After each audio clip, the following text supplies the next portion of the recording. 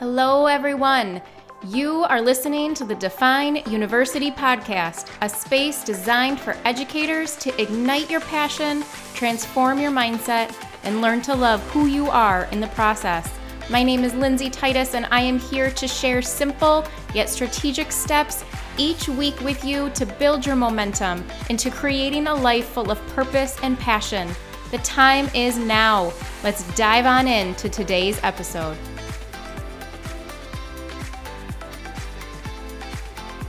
Welcome back, everyone, to another brand new episode of the Define University podcast. My name is Lindsay Titus, and I am your host for the episode, for the podcast, in all honesty. But today, I do have a guest with me that I'm super excited to dive into all things SEL with. So please welcome Elizabeth Merce to the podcast. Elizabeth, welcome. Thank you. Thank you for having me. I'm super excited. Absolutely. We've connected a while ago now, and definitely have been just helping each other on Instagram. And, I was thinking about future topics, just ideas that I wanted to bring the podcast, and SEL is one because it is one of the words right now. And you are often my go-to person, especially because I'm going to say you bring a different mindset, but you definitely help me in my mindset of what is SEL and how can I think one of the things I love that you do is you allow me to expand my own mindset. So it's never, this is right or wrong, but it's okay. Have you considered this? Have you considered that? So super excited to dive in. But before we do, can you just let the listeners know kind of a little bit about who you are, what you do, where you're from, all that good stuff? Absolutely. Like you said, my name is Elizabeth Merce. I have been a preschool and kindergarten teacher for a while. Note to the gray hair that your listeners can't see, thankfully. It's fine. And I am president of SECOVA, which is our regional affiliate for NACCE, the National Association for the Education of Young Children.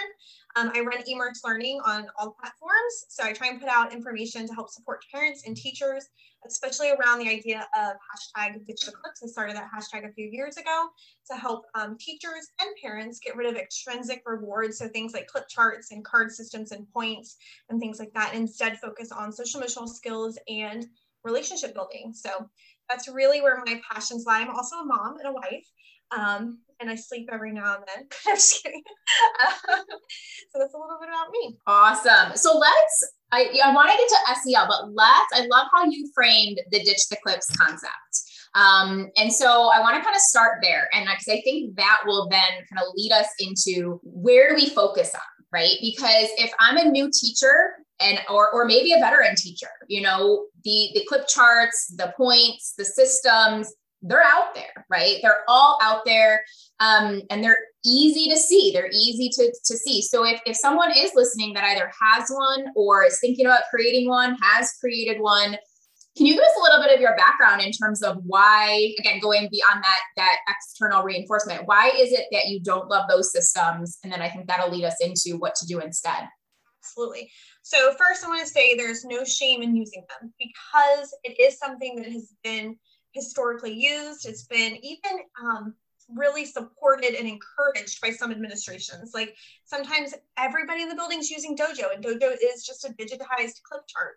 And so there's a lot of places where you're actually told you have to. And I do suggest and support teachers in modifications you can make where you're still checking the box for your own job, that you're making modifications that are better for students. I started to really just test them when I started to look more at child development. And start to see how kids respond to different support strategies and what was helpful for them, and then also what was harmful. So really looking at that early childhood space. But then as I started to look at adult motivation, as I started to support adults as a mentor or different job roles I had there, I was like, wow, we're not that far apart from what our littles need. And so really realizing that when we just punish, we're ignoring the missing skill. It oftentimes exacerbates problems. And even those, air quote here, like high flyers, those kids that are always on green, those kids that always have the points, they're really suffering as well because that perfectionism, that anxiety. I know people who are like, I was always on green except for that one time. Or they might have had parents that punished them way after the fact for getting on yellow or orange or red or whatever. And that wasn't necessarily beneficial for them changing that behavior and having a better outcome later. So then I started to dig more deeply into this in books like Punished by Rewards, where they really lay out the research on why they're not beneficial. And so from there, I was able to change the mindset, not just of myself, but of others on why ditch the clips. I can speak, it's fine.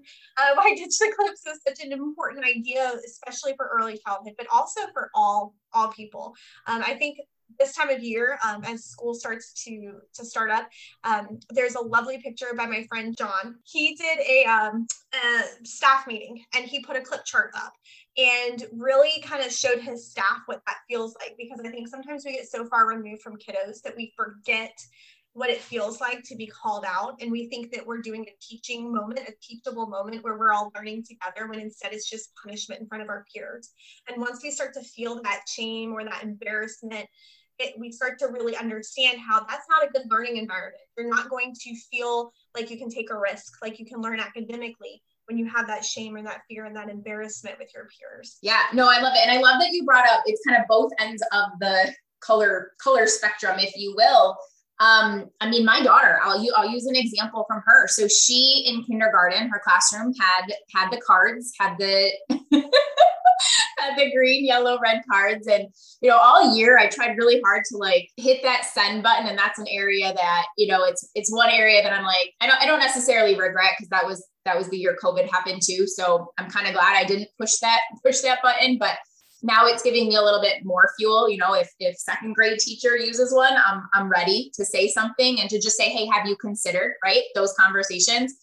But the challenge I had with it, in addition to everything you said, and seeing it play out in her, is that she's a good kid, right? She is on green, but her challenge came, they also did, which I love. They do zones check-ins every day. So they do the green, yellow, red, blue check-ins. And she had made a comment a couple of times, well, I always just mark green. I'm like, okay, but what if you're not in the green zone? Like, what if because she gets worried, she has nerves, she gets upset sometimes. I'm like, she's what if human? So right? She's human. She is human. Yes. And she's like, well, I just marked green. And I'm like, but honey, and we have a conversation about it. And ultimately it comes out that yellow and red on this chart are bad, right? She doesn't want to be on yellow and red. So even though, she knew its feelings, in her mind, she overgeneralized it, which combines them. Yeah, absolutely. Which kids do. You start to think that feeling worried or angry or anxious is bad. Mm-hmm. And in addition to labeling your own feelings, and once you've labeled them in a negative connotation, it's really hard to separate that. But then you're also negatively labeling students too. So especially on the charts that are visible to others, which I know a lot of people have tried to, well, it's okay because I moved it out of where the kids can see, but they start to label each other. This kid's always on red. This kid's always on green. This kid, I don't want him at my party because he's always on yellow. You start to label the other kids, and then they start to interact. So their social part of that social emotional learning isn't getting practiced because they're, oh, I don't want to play with him. He's on red. I'm going to end up on red. Or I don't want to play with kids that are on red. Or you're always on green. You're the goody goody. I don't want to be with you. My goody goodies were yet. Because and like that stigmatizes a little bit in how kids interact. And you don't want that, right? We don't want the kids to label themselves as a kid that's always on this. We don't want them to label each other, or even have the teacher have that in the back of their mind. Like, I know, you're always on red, so I'm just going to mark that. Mm-hmm. So many labels and value judgments. Absolutely. And those labels hurt, right? They do not help, right? And that's, it's one of those phrases. I'm like, are we hurting or are we helping? Right? Like it gets to be that simple. And I think, but I love that you said, like, there are ways to make them work. There are ways to make them happen. But I think off the bat, my biggest kind of like issue with them is the public nature of them, for everything that you just mentioned. So if someone listening does have to have one, they're required to have some type of system, right? Some type of system like that. Everybody should have a system, but some type of system like that. What are some easy kind of ways that they can have it, but also be mindful of the social emotional learning that needs to be attached with it? So, and I say this with so many caveats, because if I had my way, if Elizabeth ruled the world, I would burn them all, like all of them. Digital, print, I would burn them all. All the point systems would be gone. That being said, I realize we don't live in a vacuum, and I realize I don't rule the education world. So sometimes you actually have to follow what your boss or your district says, right? And especially with PBIS, the way that it's implemented in a lot of districts, you have to have some sort of scoring system attached to behavior, which carries its own lovely list of things, negative impacts. But that being said, I want you to stay an educator and keep your job. So as much as possible, keep it private. So you don't run around going, well, this child's not reading on grade level. That's not something you would blast to other people. That's not something that if I took a picture of your classroom and you posted it on social media, because a lot of school divisions do that, I should be able to see their reading levels behind you, right? And a lot of times these behavior charts are big and they're flashy, and I'm going to make it look pretty so the kids are engaged with it. But the problem with that is now it's big and it's flashy and the kids are engaged with it all the time. So keeping it as private as possible is great. The other thing is always following up, just like with reading. And I like to kind of combine them because, like I mentioned at the beginning, it's teaching skills. So just like you teach reading skills, social emotional skills are not innate. They're things that are developed over time. They're not part of our survival brain. They're part of our higher level thinking. And so they really have to be developed with intentionality. So when I'm thinking about reading, I'm going, wow, this kid needs help with decoding. So I'm going to help what specific spot in decoding. Let's not just stop there. Let's dig deeper into that skill. What do they need more help with? And we need to do the same for that social emotional skill. So yes, okay, I had to move that kid to yellow on my private chart that I've got going on. And please, for the love of education, turn the ding off of your dojo if that's something your school's forcing you to use, because it is like Pavlov's dogs walking down the hallway and that little ding goes off and they just, talk about the school to prison pipeline. They're walking down that hall like they're in prison. And the second that ding happens, they all tense. I mean, it's hard to watch. So turn that off. But if you have to mark them down, make a little notation for yourself. Hey, I need to work on this skill. And then follow up with that conversation. How are you actually teaching that skill? And I know at least for elementary, a lot of our report cards have things that tie into social emotional skills, and we're not effectively grading those. So you'll have stuff like work study habits, productivity, collaboration, citizenship. You'll have those soft skills, if you will, on your report card, and teachers just kind of brush it off like, yeah, I'm grading what they're doing, but you're grading without assessing them appropriately or providing support and skill instruction. If it's on that report card, you need to take the time to address that skill. I would never just go, oh, this kid doesn't know how to read. Can you imagine my daughter, if she went to school, if Abby went to school and her teacher just went, oh, I'm going to mark you down because you can't read, but never provided any instruction in reading, we would be up in arms. And so if we're going to assess a child in behavior, which is essentially social emotional skills, we better be providing that instruction. And so that data that you're taking is great formative assessments, just like we do for reading and math, for you to go, wow, my class is really struggling with this. Let me see, this group really needs this. Let's have a small group. Let's pull in our counselor. Let's pull in a parent volunteer. Let's pull in, hey, this teacher across the hall, you're also having some kids with, emotion regulation. Let's have a small group of those. Oh, these fifth graders have been really working on that. Let's have another small group with them, with these little boys that are really hard, having a hard time with it. Let's have some big boys from fifth grade just to have that, mentorship happening. So there's ways to take that data that's private, then use it. If you're going to take that data, it is not for public shaming. It's not something you're yelling out. I'm not going to yell out, Kaylee got that word wrong during small group. But you'll hear teachers across the room, don't turn your card, Abby. And that doesn't make sense. And so making it a private thing where you are using it for instructional purposes to communicate what is known or not known is the way to go. So if you shift your mindset from, I'm just using this to make classroom management versus what skills am I instructing and how am I using this for my instruction is really the crux that, like you mentioned at the very beginning, that mindset shift from I'm doing this to have a calm, compliant classroom to I'm having this to have a welcoming, supportive learning classroom. Absolutely. I love that you make so many connections between the behavior and academics. I do the same thing in trainings because people get it. It makes sense. And you're absolutely right. I mean, you're absolutely right. I love that example of you're right. We don't shout out, or if a student got a math problem wrong, I'm not going to say, how dare you get that wrong? What were you thinking? Go practice it again and do it right. But if a student, make a note for their parent, let me write that down in your folder for your parent to sign that you got 2 + 2 is wrong. I'm not going to instruct you any further on that, but I'm just going to write it down so your parent, after a long day at work, can deal with that later when you guys are both tired, cranky, and at your capacity. Right. But we do it. We do it with behavior. Yeah. I used an example today.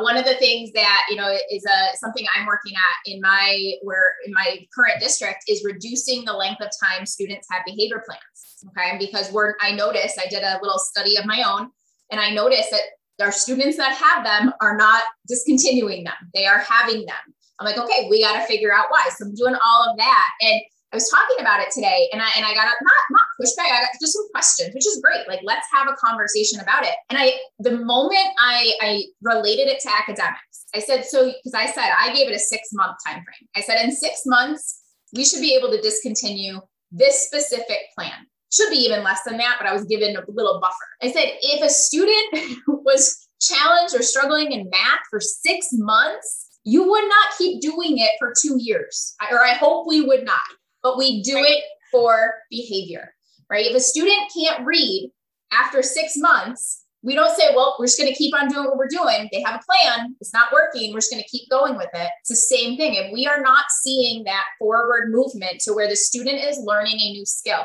And I love that that's really what we keep coming back to, is it really does not matter the system you are using. There's got to be some way to track it, but it's more about, I would rather you put your energy into teaching the lacking skill, the skill deficit, because that's what's going to change future behavior. It's like you said, and you were the one that sent me the book, Punish by Rewards. And when I first read it, I was mad. Like I was like, what is this? Right. It was kind of, in initially reading it, I was like, this is everything against what I just learned.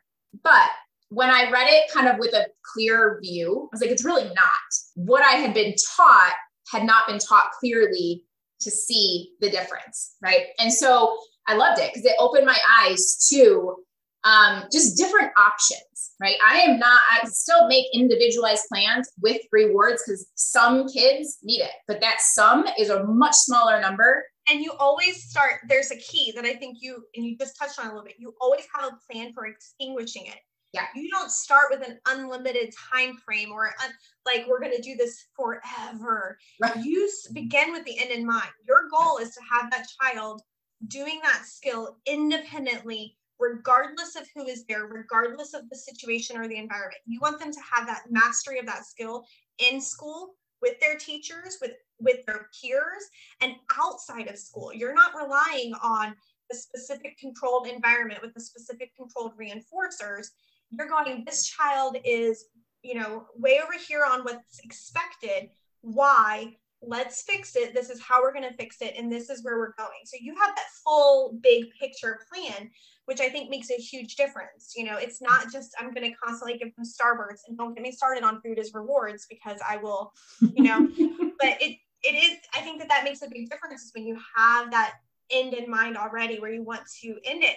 And to your point of teachers having the same, or children still having that same skill on their plan for a very long time, I have found that a lot of times when that's occurring, it's because people don't realize developmentally where kids should be. Mm-hmm. And so we have a very high expectation, especially surrounding things that are compliance-based.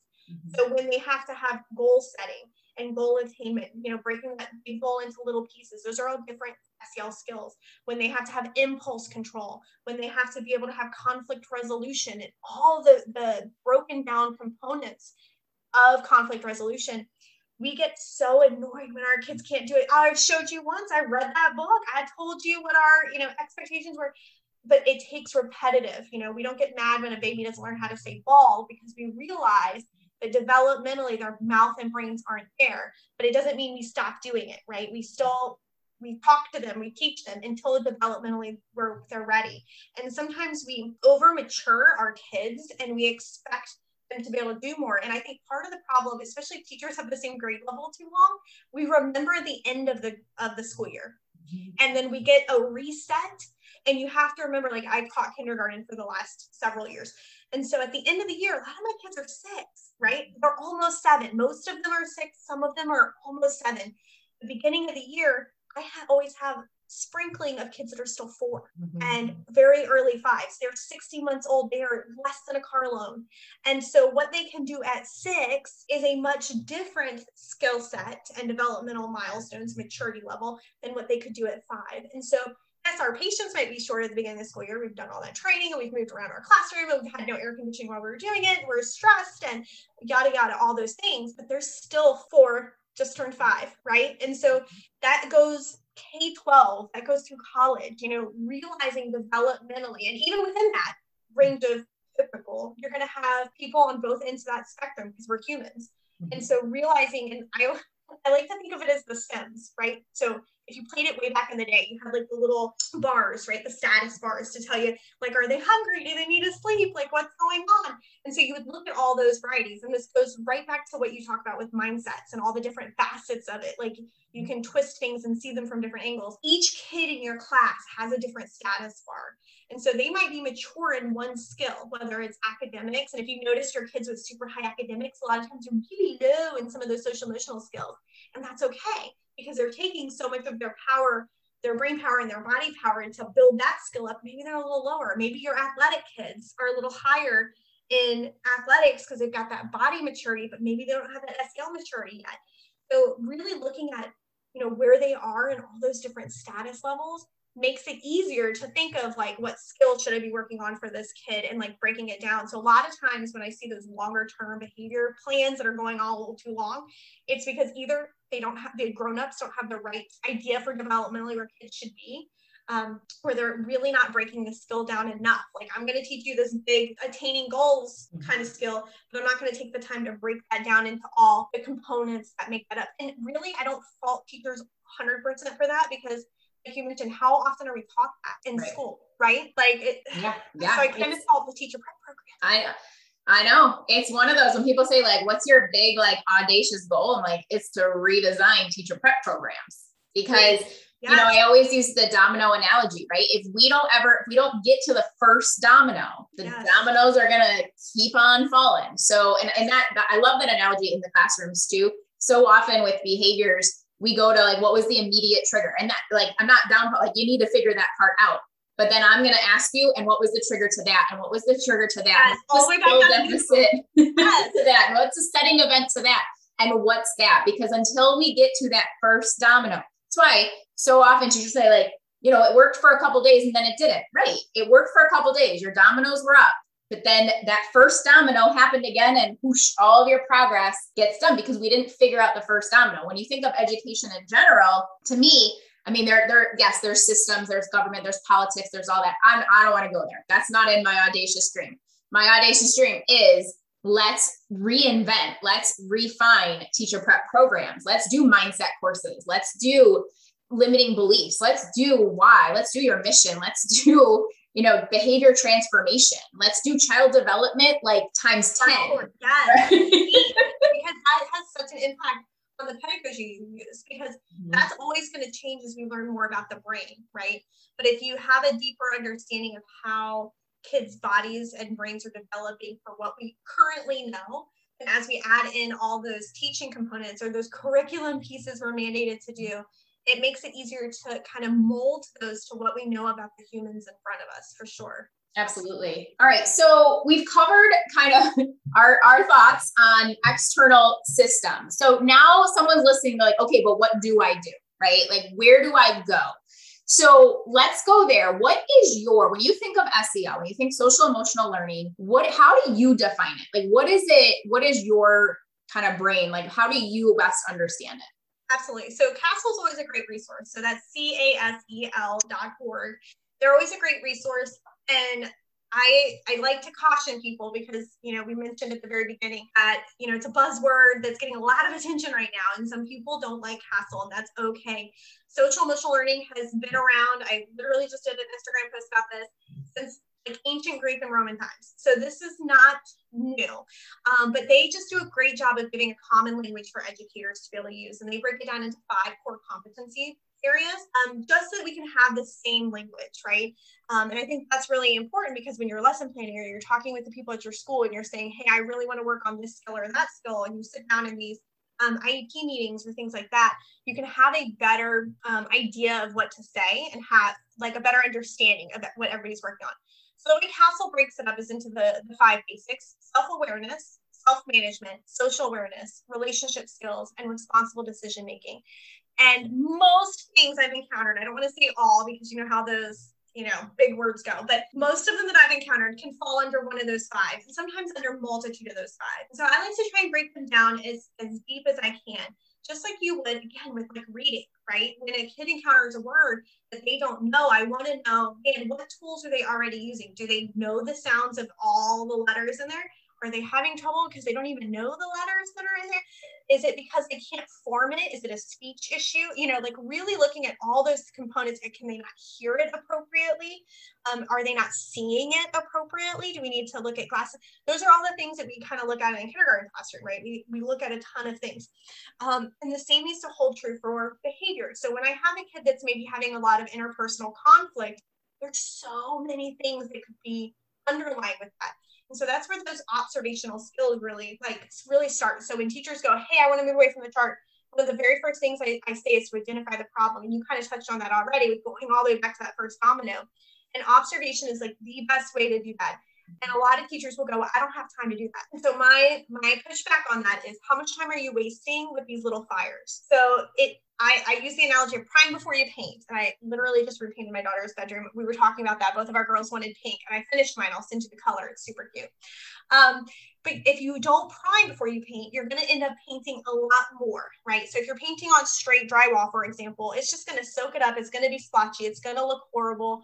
You're wasting your time. But if you take that time to prep the room and prime the room, things will turn out a lot better. And the same holds true when it comes to things like behavior management.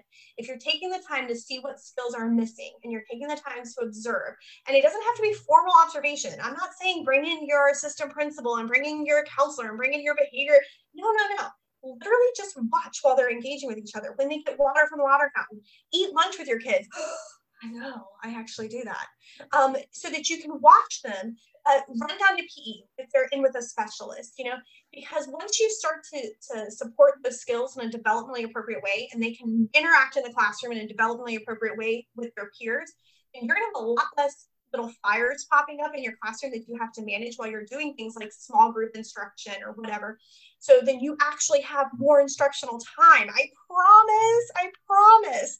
So it's a lot more time at the front end, but let's be real. When we're talking September, October, everything takes a lot more time. Mm-hmm. So if we put our time in the best return on investment, so to speak, mm-hmm. then you'll get more time in the back end.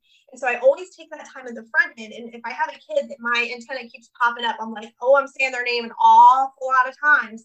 I really try and stop and look. And I go, okay, which one of those 5 categories are we looking at for that repeated behavior? And you can use, I like to recommend looking at some of those antecedent behavior consequence charts. There's a plethora of them. So if you just Google them, and again, not for formality. And I want to make that very clear, because when you're doing a formal observation, there's in a lot of districts different paperwork and people involved. But this is just for you as the teacher. So instead of using a card chart, you're now using that ABC chart, that antecedent behavior consequence, to kind of get your mind thinking on how can I support that skill, almost like a running record, right? It's not a formal reading assessment, but they're doing that to kind of go, where are they messing up at? Where do I need to kind of touch base on this again? And so using that, just, carry it with you, have a clipboard, have an index card. It doesn't have to be fancy pants, like just put it on your lanyard and make little notes that you understand, so that you can go back and go, wow, they're always having trouble at X time. Or they're always having trouble with this type of skill. Let's dig more deeply into that. So that's really where I have people start, is digging deeply into what that skill is. Mm-hmm. And I like to frame it in Castle quite a bit. Mm-hmm. There's a lot of books on SEL that you can, there's constant learning on that as humans go and develop. But definitely check out Castle just to have a good framework. Yeah. You're so right. Like there's no shortage of strategies, right? There's no shortage of resources. Again, one search, I'm sure, gives you millions in like less than a second. But I love that recommendation, because it gives you that framework, right? It gives you that kind of framework to begin with, so that you're not like where do I even begin, right? Like, that could be overwhelming, right? We've all heard that before, right? Where we can't even make a decision because there's so many options. So break it into these 5 pillars and then really see where is the challenge, right? Which one, where's the skill deficit? That's really where it's coming from, because guys listening, behavior is fulfilling an unmet need. Like, that's why they're engaged in the behavior. They're solving a problem they're having because they don't know how to solve it in a different way. Absolutely. Humans are humans. We want to do things fast and easy. Well, if you think about it, for littles, you talked about your daughter overgeneralizing, red and yellow meaning one thing on a behavior chart, but meaning something else on the zones of regulation. Kids overgeneralize. We know that. It's so stinking cute when they overgeneralize and mess up grammatical rules, right? Like, it's just endearing. But they're going to do that with behaviors as well. So something that might be acceptable in their home, I'm just going to take an easy one. Leaving the bathroom door open. Like, how often at the beginning of the kindergarten year is that bathroom door open? Because at home, the parent wants to make sure they're not getting into stuff and clogging the toilet. At school, I don't need to see what's under your underwear. Okay. And so we shut the door. So they're overgeneralizing that, hey, when I go to the bathroom, I leave the bathroom door open. At school, that's not an acceptable behavior. And so they even need those very simple, reminders and cues. So maybe if they have a lot of siblings and they're used to roughhousing because that's how they show love and affection, they get to school and that's how they do it. That behavior is not acceptable. Well, they don't have an alternative. They don't know how else to engage because that's what was acceptable, especially, talking about coming back to school after school closures. If that is the way that they've done schooling, they've done, maybe they did their learning sitting on their couch in their jammies, or they were able to get up and walk around and do whatever. We have to take that into account, that those behaviors might not just be like negative or they're missing a skill. It could just be an overgeneralized kind of idea as well. Like, wait a minute, okay, this environment, we do this. In this environment, we do that. So they can understand it's not a wrong behavior, but it's the wrong environment for the behavior. Because I never want to say what they do at home is wrong. Right. It fits that environment. It just doesn't fit this environment. Yep, absolutely. All right. So I want to make sure. So if somebody maybe they've identified it, they've identified it's one, what the area is, what the skill deficit is, and then maybe they're not sure where to go look for ideas, right? Because I think there is a blend of both natural embodiment, embedding it just into your day-to-day interactions. And then there's also instruction, right? There's also teaching pieces. And so do you have any recommendations or what you do when you're in the classroom and you're like, okay, this student really struggles with, sharing, like peer interaction. What resources you use to help kind of at least start let's start with this. Well, the very first thing I always do, if it's something that I haven't had experience with, so, I have very common ones in kindergarten that we do all the time, but if it's something where I'm like, ooh, I haven't encountered that one yet, the very first thing I do is I partner with my guidance counselor, because 99% of the time there's going to be somebody in your building or in your division that is employed for this kind of reason, right? And so even if you're in a smaller district, you might share school counselor. I know each division kind of calls them something different. So school counselor or guidance counselor, behavior intervention specialist, find out who is in your division can be a resource to you. And not just, obviously talk to your mentor teachers. If you have somebody on your grade level that's been doing it a lot longer, they might, be a little bit more well-versed in some of those developmental things. But for sure, find out in your district who might be able to partner with you. They might have a great book they can recommend. They might go, hey, I have a lesson for that. I was going to do it next month, but I can do it this month. Or, hey, I was looking actually for, buddies to have 1st and 4th grade hang out together and really work on those skills. I'll add your kiddo to that. So reaching out to those people in your division that already shoulder some of that responsibility, because it'll give you more expertise within your classroom. So, there's always a lot of books. I love Responsive Classroom. I love Conscious Discipline. Those are some of my go-tos all the time for any skills that I need, or any just like family. We talk about relationships. So really, I say family because I also do parent classes on the same thing, but on relationship building within the classroom. So Whether it is specific skills or relationship buildings, both of those are great resources for you to use. But again, making sure within your division, you're also looking at who you can go to for help, especially because if it's something that you're not comfortable with, you're probably stressed. And one of the biggest things when it comes to social emotional is that co-regulation piece. And so if you're really elevated, it's going to be really hard for that child to be able to remain in a regulated state. I'm doing the hand motion. I know your listeners can't see that, but the whole idea of lid flipped and making sure that that lid's in place. Check out Whole Brain Child for that one. But it's going to be hard for them to be regulated if you are so, and I hate to use the overused word, triggered with it, but if you are so upset with their behavior and you feel like you're at your wit's end and you're stressed about it and you're upset about it, even if you think you're masking, you're not. Mm-hmm. And so reach out to those people that might have a little bit more expertise in those areas so that they can give you either ideas or come help support until you go, oh, wow, okay, now I get it, and get that different perspective from them. Oh, I love it so much. And I love that, it really inspires collaboration, right? Mm-hmm. Community, connection, which again, are amazing things to model for our students, right? I didn't know the answer. I wasn't sure what to do. So I went and I asked for help. And now together, we're going to provide my class or our class, what it is that so we can work on. So many amazing things. I will make sure to put those links to those different areas. I have used all of them. So absolutely. And I love them all because it still gives flexibility. It's not so scripted that it's do this, say this, here you go. Because we know, especially with behavior, you've got to individualize it a little bit, use examples, change your language based on who's in your classroom, right? Based on the needs of your students. If anybody ever says they have a prescriptive step-by-step flow chart on what exactly needs to take place in order to help, in lots of air quotes here, manage the behavior, to get those kids under control, run, don't walk, run away from whatever system they're trying to sell you, because they're trying to sell you on something. And we're humans, we're humans. And so there's not going to be one thing, just like with reading instruction, just like with math instruction, there's not going to be one thing that is going to work for every human, because that Sims bar, they're not going to be one thing. So it's really important that instead of having the prescription for what we do with our kids or to our kids or in our classroom, we have the basic idea of what overall kids are made up of, because we know so many other things can impact them: trauma, their environment, whether they're hungry, whether they're tired, all of these things, what skills they already have, they can impact so much. And then there goes that little prescription right out the window.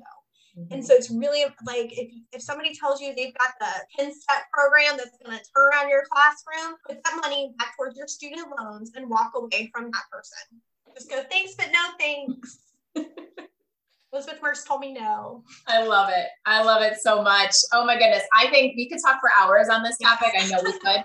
We will definitely have to do a part 2, because I think we could just go so deep into this. But I think for new people listening, newer teachers as well as veteran teachers, I know they're going to take so much away from this, as I have. So thank you so much for sharing what I know is a big passion of yours. If people want to connect further with you, what's the best place for them to do that? I am very active on Instagram and Facebook. Not as much as I used to be on Twitter, but I am still over there. So if you're doing a cool Twitter chat, definitely tag me in. But I'm in all of those places at Merce with a B, learning, get it, play on words.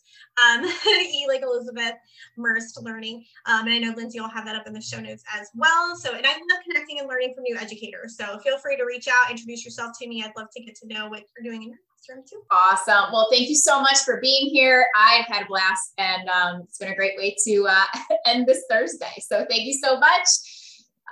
For listeners, stay tuned. For next week, there'll be another brand new episode. But if you loved this episode, please do us a favor, go on and rate, review, subscribe, and share it out. Make sure to tag us in it so that we can say thank you. We want to get the word out to as many educators as we can. So we appreciate you doing the same. And until next week, keep on loving who you are, owning who you are, trusting who you are. Those will help you define who you are each and every day. I'll see you guys next week. Have fun.